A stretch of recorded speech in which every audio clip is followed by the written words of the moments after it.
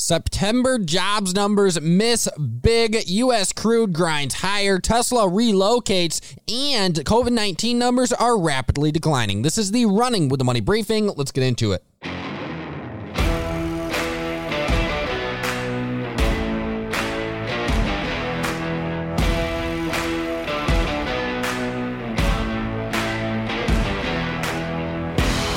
And we are back, and welcome to the Running with the Money briefing. I'm your host, Luke Donay. This is 3 days a week. Every single Monday, Wednesday, and Friday, we are bringing you the biggest headlines, biggest analyst calls, and how they are affecting the market today. So, what in the world is going on? Currently, Dow Jones down 9 points. We have the S&P 500 down 5 points, and we have the NASDAQ down 55 points. We take a look at yields, especially that U.S. 10-year Treasury yield, and that is moving to the upside. At one point today, it touched a high of 1.617%. That moving higher just over the past 48 hours. Meanwhile, tech was actually outperforming it, wasn't moving to the downside on those big upside yield moves. Very interesting price action there. The opposite of what we typically have been seeing. And then you take a look at energy and oil. Oil today, breaking $80 per barrel. It's pulled back some. It's currently up 1%.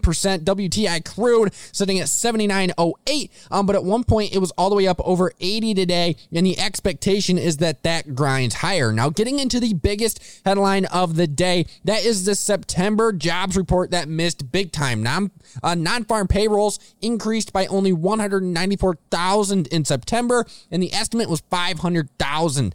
So a big time miss on non-farm payrolls. Not good stuff. On the bright side, you could say unemployment on that rate dropped to 4.8%. That's better than the 5.1% that was expected. And really, the big time hit on non-farm payrolls was a 123,000 decline in government payrolls. Not good stuff there.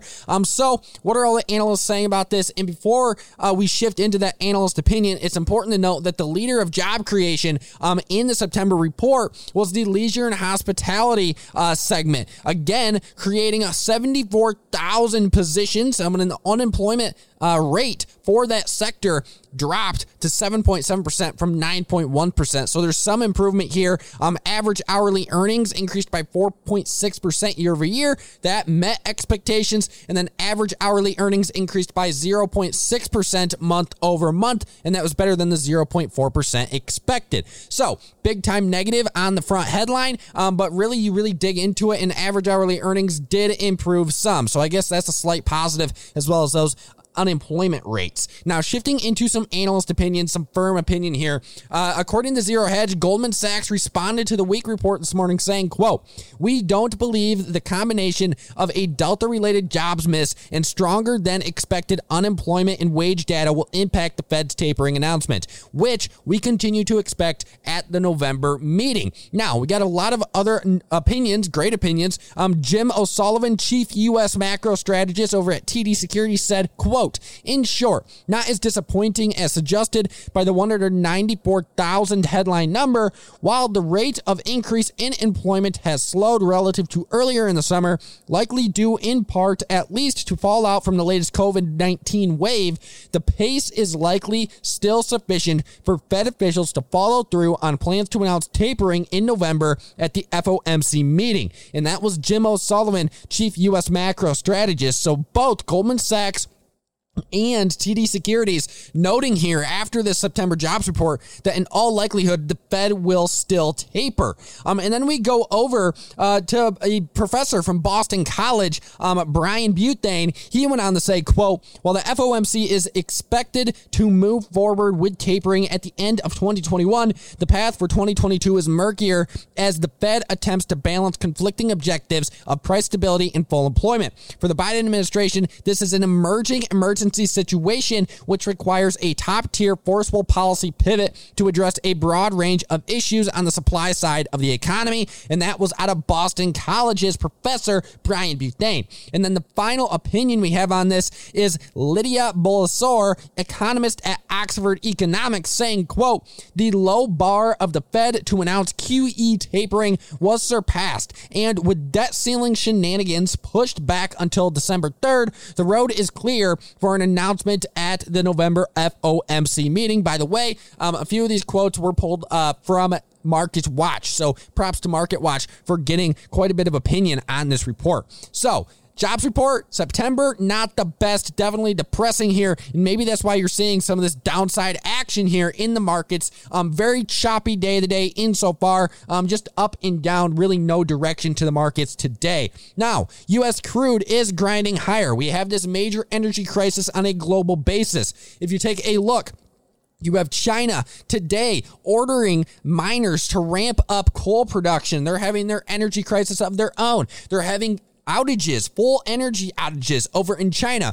Indian states now are suffering power cuts due to a lack of coal supply. You take a look at European gas prices and they continue to fly higher. In fact, prices on Friday stood at an equivalent crude oil price of $200 per barrel, according to Reuters, over in Europe. And they went on to say, we have AZN commodities analyst here noting, quote, an acceleration in gas to oil switching could boost crude oil demand used to generate power this coming northern hemisphere winter. So really, the argument here, and ANZ predicting in its 2021 fourth quarter crude oil demand forecast of 450,000 barrels per day is going to be the new demand. Out of basically the northern hemisphere here, out of this winter that's upcoming. So we have a shortage of oil globally. Well, not really necessarily oil, but really of all energy. There's an energy bottleneck, in essence, you could put it in. There is an energy crisis globally, and we're going in to winter in the northern hemisphere where typically you see this demand ramp up. So people are starting to get worried that starting this cause prices, especially in the United States, of crude oil to move higher. In fact, West Texas Intermediate crude futures topped $80 per barrel on Friday for the first time since 2014, which we just talked about at the top of the show. Oil is up more than 60% for the year of 2021, and you're starting to see demand increase and supply tighten. And partially this demand increase is also coming from the reopening of not only the United States, but the world as a whole. You know, the world is finally starting to open back up from this pandemic. People want to get out more, they want to travel more, etc. And that is also driving up demand when already supply of energy fuels is on the down low, is, basically declining. And then you have this whole clean energy movement, all this policy against these fossil fuel companies. And really that's also creating some issues as well. So there's a lot of things working in the way here of fixing this energy conflict that we have globally here. And then also we got some opinion here. The Department of Energy said Thursday that it has no immediate plans to take action basically to fix these price increases in crude oil. There was rumors that the U.S. was going to tap into reserves. That has been mentioned, but the U.S. government basically saying here that there are no plans to actually do that as of yet. And then we have John Kilduff, partner at Again Capital, per CNBC, saying, quote, the $80 print became inevitable. Quote, despite the rise in U.S. crude oil inventories in this week's report, the global markets remain tight and in a supply deficit. Unless and until OPEC Plus acts to meaningfully increase supplies, prices will grind higher. And that's pretty much the consensus across the board when it comes to energy prices, energy names, oil names, crude oil names specifically, continuing to move to the upside here in U.S. markets. And then shifting into more company-specific news, we have Tesla relocating their headquarters from Palo Alto, California to Austin, Texas. This is coming out yesterday at Tesla's 2021 annual shareholder meeting. Big stuff here. And Elon Musk did say, quote, to be clear, we will be continuing to expand our activities in California. Our intention is to increase output from Fremont, California and Giga, Nevada by 50%. If you go to our Fremont factory, it's jammed. It's tough for people to afford houses and people that have to come in from far away. There's a limit to how big you can scale in the Bay Area. So pretty much here, Tesla and Elon Musk moving their headquarters to Austin, Texas. And they're basically saying they're going to ramp up production across the board. In fact, Elon Musk did note that it is going to take time to scale that Austin factory. For instance, Tesla's Shanghai plant plant was built within 11 months, but according to CNBC, it took years to reach high volume production. So that is something to note. Definitely some interesting stuff coming out of Tesla. If you're more interested in some of the tech stuff that came out of Tesla yesterday, I recommend doing some research on this 2021 annual shareholder meeting. A lot of great stuff came out of it over at Tesla. And then shifting into the biggest analyst calls of the day, we have Loop downgrading Home Depot and Lowe's to hold from buy. Wow, that's a big call there. Downgrading both Home Depot and Lowe's. You're probably wondering what on. They went on to say, quote, "We are lowering our ratings from buy to hold on the home centers as we think supply chain issues represent a significant risk and believe we may see persistent inflation push the Fed towards a rate increase within the 12-month time horizon." Are you starting to catch on to what the theme here is today? Everyone's saying that the Fed is going to need to act earlier than expected. The taper is coming earlier than expected. Very interesting opinion coming out across the board, both individual company basis and just overall market basis. Analysts are starting to fear that the Fed is going to have to taper quicker, it does seem. And then JP Morgan reiterating Caterpillar as overweight, a great infrastructure play, saying, quote, "On the other hand, while CAP faces cyclical headwinds from lower global GDP growth, its end markets do not face structural challenges, and as a result, we believe it can deliver significantly higher earnings and free cash flow growth over the next 5 years." Caterpillar getting some love from JP Morgan today. And then Credit Suisse reiterating General Motors has outperformed. This comes after that big 2-day event they had earlier in the week outlining the next decade for GM. Credit Suisse saying here, quote, "While we've heard pitches in the past from GM on why we should think differently about them, GM's Investor Day this week was arguably the most aggressive presentation they provided, trying to change perception." GM's trying to change basically the view of the company. They want to look more like a Tesla instead of a legacy automaker. Very interesting stuff coming out on that analyst call. And then Canaccord raised their price target on Tesla, speaking of automakers, to $940 per share from $768 a share, saying, quote, "We see upside to the stock based on a strong delivery numbers and increased gross margin from Model S and made in China Model 3 and Y.